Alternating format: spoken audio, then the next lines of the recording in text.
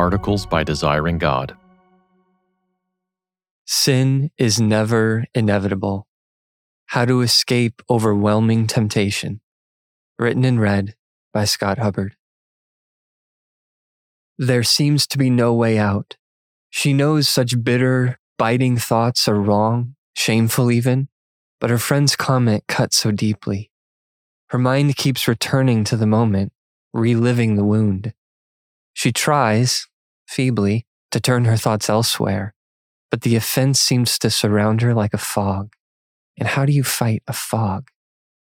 He too is well aware that he's walking down a worthless path. He's been here before. This thought leading to that fantasy, producing these seemingly unconquerable desires. Maybe he could have escaped if he had turned around right away, but he feels he's gone too far now. He has plucked and felt the fruit. How can he not now taste it? No way out. Who hasn't felt the force of these words in the midst of bitterness, lust, or 1,000 other temptations? And who hasn't succumbed to their dark suggestion? If some lies have slain their thousands, this lie has slain its 10,000s. Every temptation is escapable.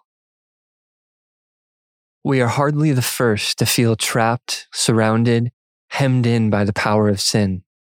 Paul's first letter to the Corinthians suggests they felt the same. To be fair, the Corinthians had more reason than most to see their temptations as especially intense. Few cities were as inhospitable to holiness as ancient Corinth. Boastful, lustful, idolatrous, vain, Corinthian sin walked every street and stood on every corner. Many in the church apparently felt pressed beyond their powers of endurance. They felt pushed down the hallway of temptation until the only door they could see read, sin. There seemed to be no way out. But there was. Paul, knowing the unique pressures they faced, boldly writes, "No temptation has overtaken you that is not common to man. God is faithful, and he will not let you be tempted beyond your ability, but with the temptation he will also provide the way of escape, that you may be able to endure it." 1 Corinthians 10:13. Every temptation is escapable. Small temptations and big temptations, daytime temptations and nighttime temptations, familiar temptations and foreign temptations, inward temptations and outward temptations. All along the hallway, God builds a doorway of escape, even right next to the doorway of sin. And though the door may become harder to enter the farther we travel down the hallway, it is always open for those who will turn the handle. The bitter thought can be dispelled, the lustful desire denied. Sin is never inevitable. Our way out. How then do we find and take the way of escape? How do we stop in the thick of a tempting thought and open the door that God has given?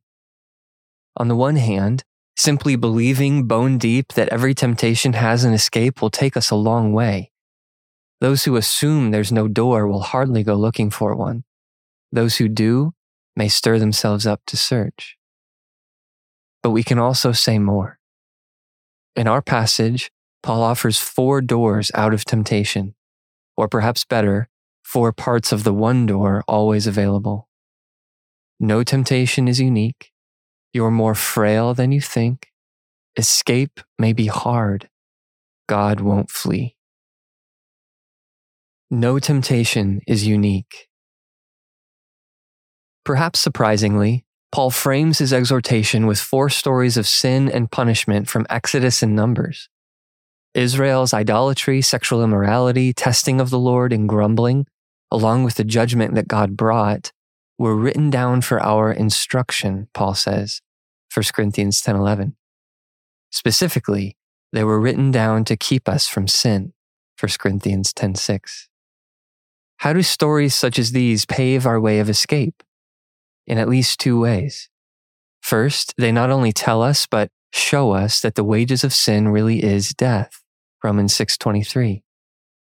23,000 fell in a single day. Some were destroyed by serpents. Some were destroyed by the destroyer, 1 Corinthians 10, 8-10. The judgments of God, rightly grasped, cannot help but sober those tempted to follow the same sinful path. Second, such stories dismiss the lie that our temptations are somehow unique. Sin would have us feel that we live on a spiritual island. Others may struggle with doubt, but not this kind of doubt. Others may battle anger, but not anger this strong.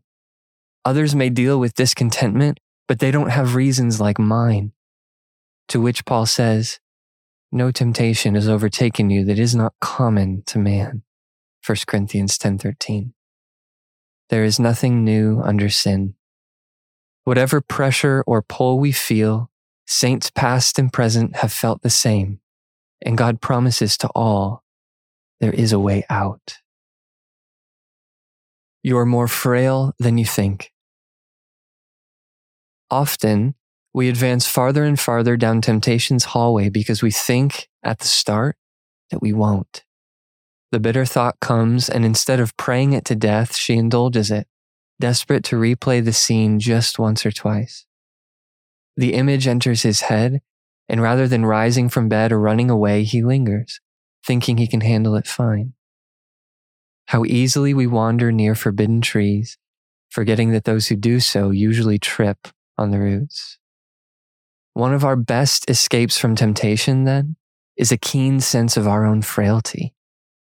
So, Paul, after citing the 4 sins from Israel's history, writes, "Let anyone who thinks that he stands take heed lest he fall." 1 Corinthians 10:12.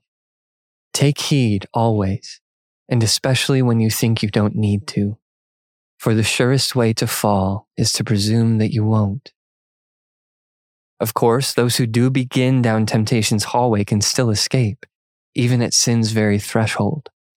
But the humble know that every step forward will make steps backward harder.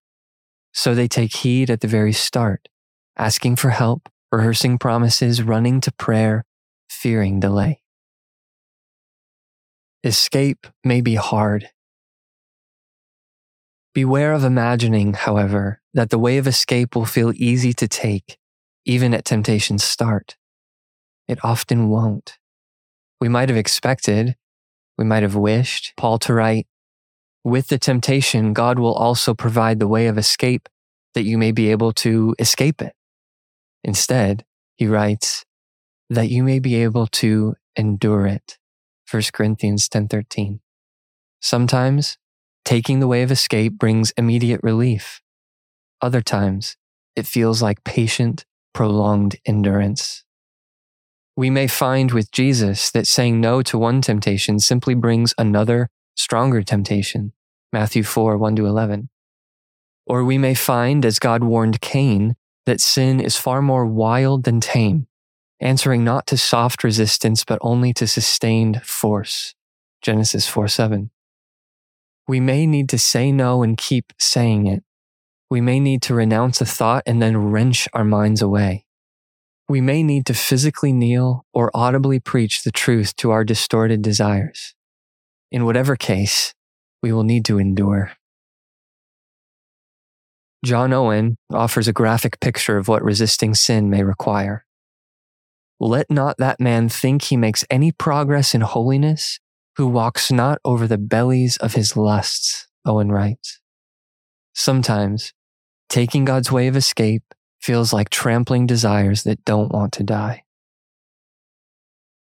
God won't flee. Ultimately, our escape from temptation rests not on our endurance, our caution, or our familiarity with Scripture, but on God's unfailing faithfulness. God is faithful, and He will not let you be tempted beyond your ability. 1 Corinthians 10:13.